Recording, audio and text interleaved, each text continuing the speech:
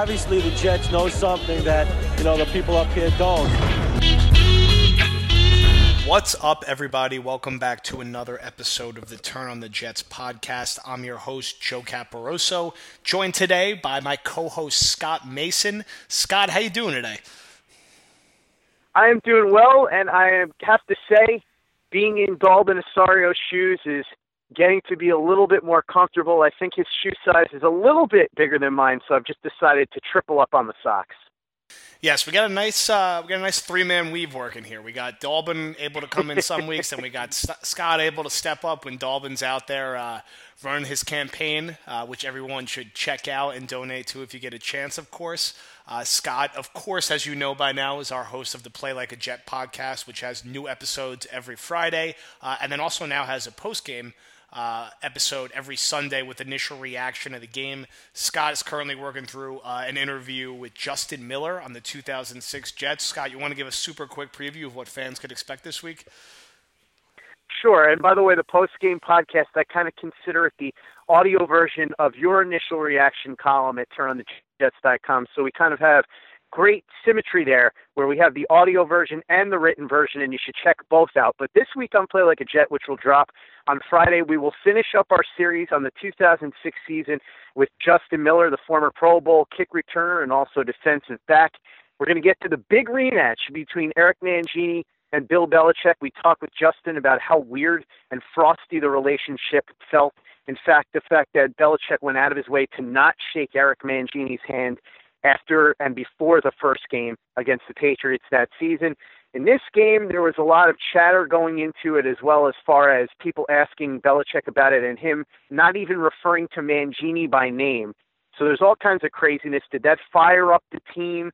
How did Mangini help prepare for that game? We have that. And then the season that was expected to be a throwaway season, did it turn into something a little bit more? The Jets would try and go for the playoffs down the stretch run. Were they able to make it? What happened at the end of the season?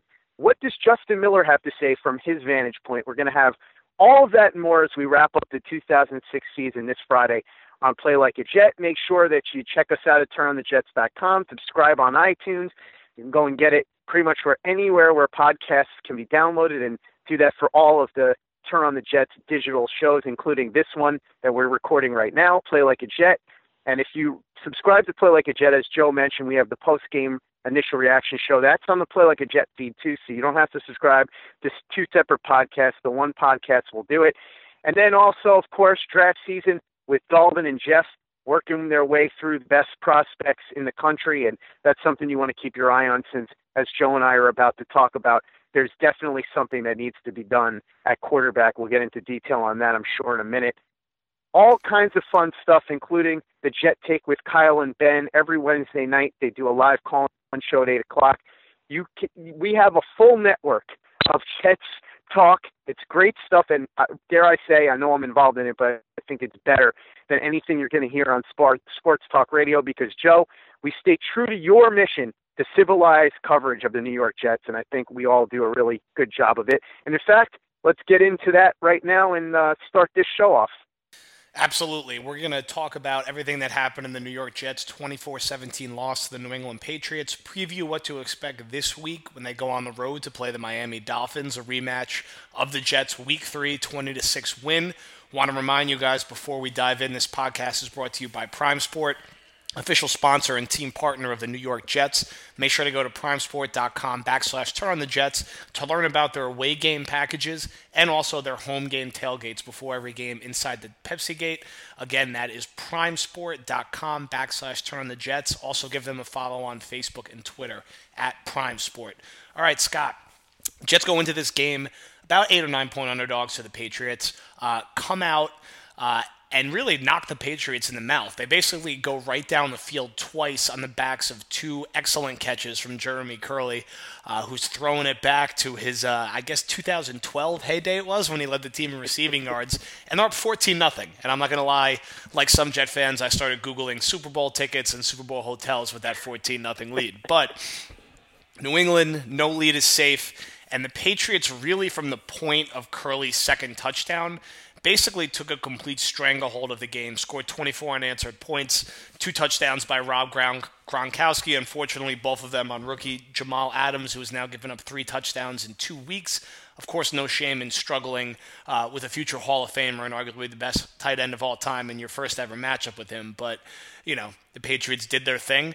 Jets, in much un-Jet-like fashion that we've seen in recent years, instead of laying down and losing this game 38-14, they chip back. Obviously, they get robbed on that Austin Seferian-Jenkins should-have-been touchdown. I think that's been discussed to death, so we're not going to spend too much time on it, but I think anyone with eyes could see that was a terrible call and terrible decision.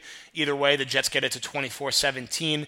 They're able to get a stop. They're able to get the ball back, and really had a decent shot to have a few chances into the end zone, but Josh McCown missed a blatantly wide-open Travaris Cadet out of the backfield and instead threw it kind of to nobody on 4th down. Jets lose 24-17. In my opinion, really the difference in this game was just the disparity at the quarterback position. McCown racked up a lot of yards, threw a pair of touchdowns, also threw a pair of interceptions, missed a 4th down opportunity earlier in the second half to Eric Tomlinson that should have been converted, missed Robbie Anderson in the end zone, missed Robbie Anderson deep, and then, as we mentioned, missed Cadet late in the game. So, this Jets offense has gotten its fair share of praise because, look, they're not working with much and they're moving the ball, but the reality is that they're scoring 17 points a game, and you can't score 17 points and expect to beat New England. The Jets defense, for the most part, has done their job most weeks. They just need more offensively, and the problem is that there's a hard ceiling to what your offense could be when Josh McCown is your starting quarterback and when some of the other pieces that they currently have are so prominently featured. Scott, you were at the game. Why don't you describe what the environment was like and then what your initial thoughts and reactions were? It was a strange environment. I was telling you before we started recording, Joe, it seemed to be about half the stadium was Patriot fans. I'm going to go ahead and guess that probably what happened was they bought tickets on StubHub before the season, or maybe a game or two into the season when everybody was thinking the Jets were going to be terrible and this game was going to mean nothing. So they gobbled the tickets up, and then I would bet you there was some seller's remorse on the end of the Jets fans who sold the tickets because, of course, going into this game, they were tied first place. It was a weird atmosphere because, as Kyle Fahey and I were joking on the post-game reaction show, when something would go the Jets' way or the Patriots' way, you couldn't really tell just from the crowd reaction, because normally with the home team, you hear a loud roar of the crowd, and boom, okay, it went the Jets' way. But in this case, you were like, okay, let me look around. Who's doing the cheering here? So that environment was weird, but the game itself was really fascinating. I had a bunch of Patriot fans in my section. I'm not going to get into the Seferian-Jenkins call like you said. The only thing I will say is just to back up your point about anyone with eyes. The Patriot fans in our section all were looking at us going, well, I'll take it. But, boy, that was a really bad call. The game itself, look, the takeaway that I had and that a lot of us had was when the Jets got out to that 14-0 lead, it was, hey, you got to keep your foot on the gas pedal here. But like you said, Joe, the gas only goes so high. The miles per hour can only go to, 75 or something like that, because you've got Josh McCown at quarterback and you've got very limited, I guess, skill level positions there. Curley, like you said, he threw back to 2012 or 2011 or whatever season you want to put on him from when he was at his best. But that only lasted for so long. He had a couple of nice catches. I like Jermaine Kearse, but he is what he is, and Curley too. They're both basically number 3 receivers. Robbie Anderson is a good player, but he needs a little more help around him. In the running game, other than the Elijah McGuire big run and the Bilal Powell big run, it's been more or less non-existent. They haven't been able to get much going. And there's, like you said, Joe, a very definite ceiling to what they can do. 17 points a game can get it done against a terrible Cleveland Browns team and at home against a pretty bad Miami Dolphins team. But against the New England Patriots, it's not going to happen. Now, I said before the game, the Jets would have a chance if they could hold the Patriots to under 30 points, which they did, if they could capitalize when the Patriots made big mistakes, which the Patriots didn't make a lot of big mistakes, but they did get some points when they had opportunities, so we'll give them that. But the bottom line was that the other thing that I said was that they had to make sure that they didn't make mistakes of their own, and Josh McCown made a ton of them, whether it was, like you said, missing wide open receivers, just throwing bad passes, or of course the turnovers. Those were the backbreakers. I think the game really turned, and my father said this when he was our special guest on the post-game podcast, when the Patriots, as they very often do, especially against the Jets, it seems like they do this against the Jets every time they play them, scored a touchdown at the very end of the half, and instead of the Jets going in 14-7, they're tied, and the Patriots get the ball to start the half, and the Patriots march down the field, score, and listen, the good news here, like you said, the Jets got punched in the mouth, and they did come back. They were victims of a bad call, but they still, up until the final minute of the game, were fighting and fighting and fighting against a team that, let's be honest, was just better than them. So that's really what it boiled down to. The Jets fought with all their might, and they gave it everything they had, but the gap just, in the end, was too much. And they did cover the spread for anybody that cares about that. So they did better than a lot of people expected. But in the end, Joe, there is that gap. I think it really begins at the quarterback position, although obviously they need help at wide receiver, and they could use some help at running back as well, and we'll get into that. But that was my takeaway, really, is that the Jets did about as well as you could expect against a team that's just that much better than them. Yeah, I mean, I think it's hard to be too discouraged about that game. I think they hung around. They looked like they belong on the field with them. They looked more like a team who feels more like a 7-9 or 8-8 team rather than a 5-11 or 6-10 team, which is better than I expected. I thought that, I'm not surprised by the 3-3 start. I picked them to start 3-3, but with that game, they had the looks a little bit more of a team who could probably win, 4 or 5 more games maybe instead of just 2 or 3 more games. But we're going to really find out over this next stretch of 4 games, which all of these games, Miami, Atlanta, Buffalo, and Tampa, all these spreads should be somewhere between 3 and 4 points in either direction. All of them are fairly winnable. Initially at the beginning of the year, you might not have said that, but Atlanta struggled, Tampa Bay has struggled, and Miami and Buffalo are divisional games, and the Jets have already beat Miami, and they hung with Buffalo relatively well in week 1. So, are the Jets going to go 2-2? If that's the case, then coming out of the bye week, you're not going to see any lineup changes. Are they going to go 0-4? At that point, they're going to go much younger. Even if they go 1-3, you wonder if they look at potentially going younger.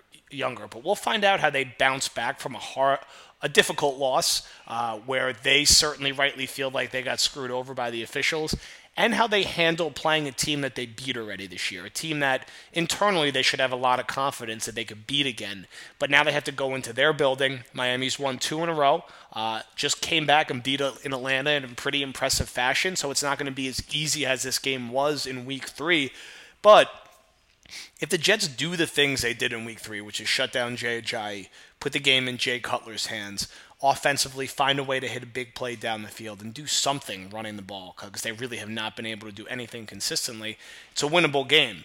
But, if they don't find a way to sweep Miami and lose this game, all of a sudden you're 1-3 in the AFC East. You're still in the last place in the division, and now it's really an uphill climb because you have Atlanta coming into your building, and even though they've struggled, they'll still be 5 or 6 point favorites. So this is it's a pivotal game for the Jets. It's a game that we know they could win, but you have to worry a little bit about when does McCown sort of rear his ugly head. Can he protect the football? And can he score enough points for the Jets to win this game if their defense is not as dominant as it was in the first matchup? The Jets completely had shut them down in the first matchup. It might be a little unrealistic to expect that Ajayi is going to do absolutely nothing in this game and that Miami isn't going to make some adjustments. So you have to hope that the Jets could get to that 20-point threshold, and if they do, they should have a good chance to get to 4-3. And if they get to 4-3, you're not going to see any of this pivot to the younger players on the roster. This is going to be a team who's hovering around 500, at least up through their bye week. So it's a big one this weekend. I mean, do you think the Jets have it in them to go sweep a Miami team who's now 3-2?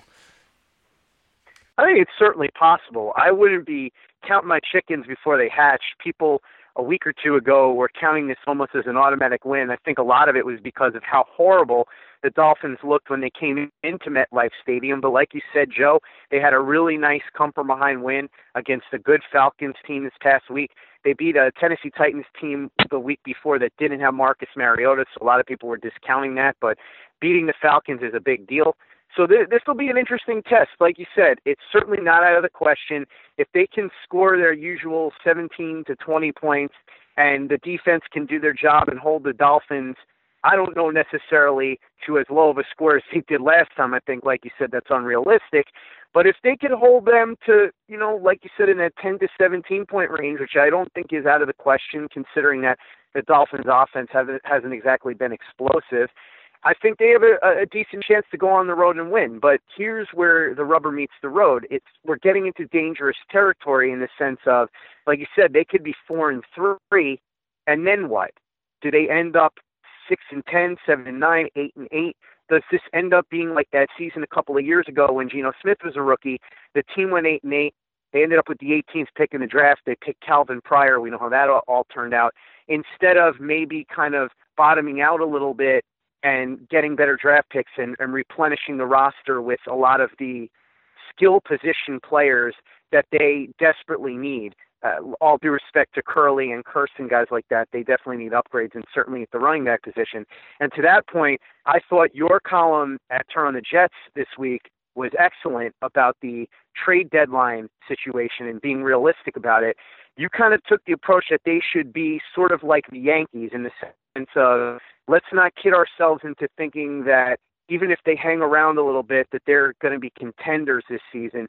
And so really anybody who is on a one-year deal or is past a certain age should be available for the right price. It doesn't mean, like you said in the article, that they should actively necessarily shop these guys, but that they should be willing to listen. So we're going to see where this goes. I have a feeling that, like you said, especially if they win against the Dolphins, we're going to see the Jets in a situation where they're going to go, hey, we're 4-3, and down the stretch we can really compete, rather than listening to potential trade offers and doing what the Yankees did last year, which, by the way, as we record this, the Yankees are in the ALCS, so I'd say that strategy worked out reasonably well for them. But I do think that the Jets have a good chance to win on Sunday. I don't think it's an automatic like some people thought a couple of weeks ago, and I do think it'll be a close and interesting game, if nothing else. I'm looking forward to checking it out, and like you said, Joe, this game will tell us a lot about what the direction of the team will be as far as record and as far as whether or not we get to see more of the younger players and if the Jets are quote-unquote sellers at the trade deadline. Want to remind you guys that this podcast is also brought to you by mybookie.ag.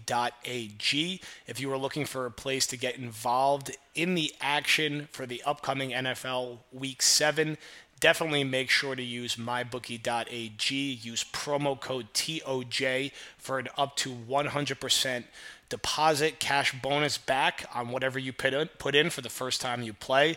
Again, that's promo code TOJ at mybookie.ag. You play, you bet, you win. We're into week 7, so you should start to have somewhat of a better feel for what's going on with some of these lines, although it's been a difficult season to predict at this point. But if you are looking to get involved, one more time, that's mybookie.ag with promo code TOJ for up to a 100% deposit bonus back on the initial account opening that you do for this upcoming season.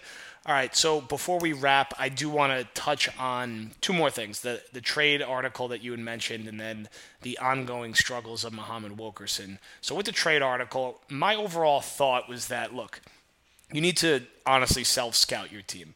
If you believe this team can go 10-6 and compete in the playoffs, you should be looking to add on to the team. Maybe get a pass rusher, maybe get an inside linebacker, maybe improve a returner. If you think the hard ceiling for this team is 7-9 or 8-8 and they can't win a playoff game, you need to start thinking about how you could best position yourself for 2018, 2019, and 2020. So if you look at a guy like Kearse or Curley, who are playing well right now, is there a receiver-desperate team who would give up a mid-round pick for one of them? Because you want as many picks as you could possibly have next year. It gives you as many shots as you need in the draft. The more shots you could take, the better chance you have in such a crapshoot. You also have more assets to potentially package and trade up and get a quarterback if you end up picking outside the top 10. And the same goes for a guy like Bilal Powell. The same even goes a little more outside the box for a guy like Josh McCown even, or Morris Claiborne. And my point was that if tomorrow you replaced McCown, Curley, and Kearse with Petty, Stewart, and Hansen, maybe you're 15% worse on offense for the first 2 or 3 weeks. After that period of time, you're probably pretty close to the production level, maybe 5% less. Maybe you lose 1 or 2 more games. But at that point, does it hurt that much more if you go 5-11 or 6-10 instead of 7-9 or 8-8? It's a question worth asking, and it's a question worth asking: is Jermaine Kearse and Jeremy Curley guys who are going to be key players on a contending team in 2018 or 2019, or are they have finally really hit their ceiling, and there's a ceiling to the type of offense you could have if those guys are key pieces in it, whereas we still need to see what that ceiling could be with guys like Stewart, Hansen, Anderson, and Anua when they come back. That's why you drafted those guys, to develop them and have them be the key long-term pieces. Even if you look at a guy like Morris Claiborne, who's been great, arguably the Jets' defensive MVP through 6 weeks, if he plays 16 games, even if he does stay healthy for this entire year, how comfortable are you giving him long-term guaranteed money at 28 years old when he's missed 33 games through his first 5 seasons? Probably not that comfortable. You're probably going to want to give that $75, $85, $90 million contract to a different corner. His trade value will never be higher than it is right now. I know it's an outside of the box way to think, but you got to ask yourself, what is the hard ceiling for this team? And can you find a way? Obviously, you're not going to trade 4 or 5 players at the deadline, but is there 1 or 2 guys that you could move and potentially get back a mid-round pick? So now you have 10, 11 picks going into next year. If you think that the ceiling for this team is only 7-9, the Jets have 2 weeks to decide on this. It's a different discussion if they're 5-3 or if they're 3-5, but it's something to consider going into this deadline. I mean, Scott, what young players in particular would you hope to see more in the coming weeks? Well, you just said it. Stewart and Hansen, absolutely. We haven't seen any of Chad Hansen, really. Stewart, we've seen sparingly. I'd like to see more of him. I wanted to see more of Elijah McGuire. I still do. I know we've seen more of him than we have in the past, but just enough of Matt Forte already. When Bilal Powell comes back, I wouldn't mind seeing Forte just get cut. Beyond that, those are really the key pieces that I want to see. Hansen, most of all. I'd like to see Petty at some point. If the Jets, I mean, it's hard to really make an argument for him right now, but if the Jets lose a few in a row and it becomes clear that they're not in contention for anything, then I would like to see Bryce Petty, not because I think he's necessarily the answer, but because I would like to see if he has the potential to be the long-term backup behind whoever, quote-unquote, the guy does end up being at that position. So just off the top of my head, those are the guys that really stick out to me, the 2 receivers, and eventually down the line I would like to see some of Bryce Petty. All right, before we wrap, we just got to call out our ongoing, never-ending disappointment with Muhammad Wilkerson, who still now has 0 sacks through 6 games, has 3 sacks over his past 20 games. And if you look at some of the breakdowns from Brian Baldinger this week, is just basically laying down out there, a low-effort player. Whether he's hurt, whether he's not hurt, the excuses aren't working over a 2-year period. This guy would have the 3rd highest cap hit for a non-quarterback in the NFL next year if the Jets brought him back on his current deal. There is absolutely no way you could bring him back. Never mind at that money, but with just how unproductive he's being. He has immediately turned into being an average at best defensive lineman, which is leading to double teams of Leonard Williams, which he is struggling with. And yes, as the 6th overall pick, you hope Williams can eventually find a way to fight through those and be productive as well. But the Jets' defensive line, 0 total sacks across the entire unit through 6 games. And, you know, Jet fans a couple years ago were arguing to me that Mo Wilkerson was a top 5 defensive lineman in the NFL. Right now, I don't know if he's a top 55 defensive lineman in the NFL. It's just been difficult to watch at this point. It's almost been like the Darrelle Revis thing, where out of nowhere he went from being one of the best in the league at his position to now, like you said, Joe, it almost seems like he's not trying, let alone producing it. It almost seems like he's not trying. we do some really good film room breakdowns at TurnOnTheJets.com. And one guy who does a great job outside of TurnOnTheJets.com, the host of Jet Nation Radio, Joe Blewett, he does a full breakdown, play-by-play, of all of this. And he has gone through this week by week with Muhammad Wilkerson and just showing bit by bit just how unmotivated and lazy he seems. Not even that he's playing poorly, but he just doesn't even seem interested in trying to do anything. And it's really a sad thing because he's a guy that I think the fan base really liked a lot, and everybody, or most people I should say, were excited when he signed a long-term deal because he was going to be that key piece of that defense for many years to come. And now it seems like, just like Revis, when we were all excited when he came back, and 2 years later he was unceremoniously dumped, and now he's out of the league. Who knows what happens with Muhammad Wilkerson? I think maybe somebody takes a shot at him, but who the heck knows? I would guarantee that if he continues this, there's zero chance he's on this roster next year. The only way that they even consider keeping him is if he really starts to try harder and make an impact, because he's dragging everyone down, Joe. Like you said, he's a guy that they were supposed to be able to rely on, but now Leonard Williams is facing double teams, and he's having trouble with it. It really is being brought down, his level of play, because of Muhammad Wilkerson. And a lot of the other guys all throughout the defense aren't playing maybe to the maximum of their capabilities because the scheme, or the defensive line, I should say, is geared towards having Wilkerson and Williams be dominant. And if Wilkerson's not going to be not only dominant but not even really a contributor, everything else kind of takes a little bit of a step backwards. So I think you said it best. This is a guy that will not be here next year unless he turns it around. And the way he's been playing, it just seems like he's cashing the checks, and that's all he really cares about. All right, that is going to be a wrap for this week. Want to remind you guys to follow me on Twitter at jcaparoso. Follow Scott on Twitter at PlayLikeAJet1. Follow the Play Like a Jet podcast on iTunes. Make sure to subscribe, rate, review. Do the same thing for the Turn on the Jets podcast on iTunes.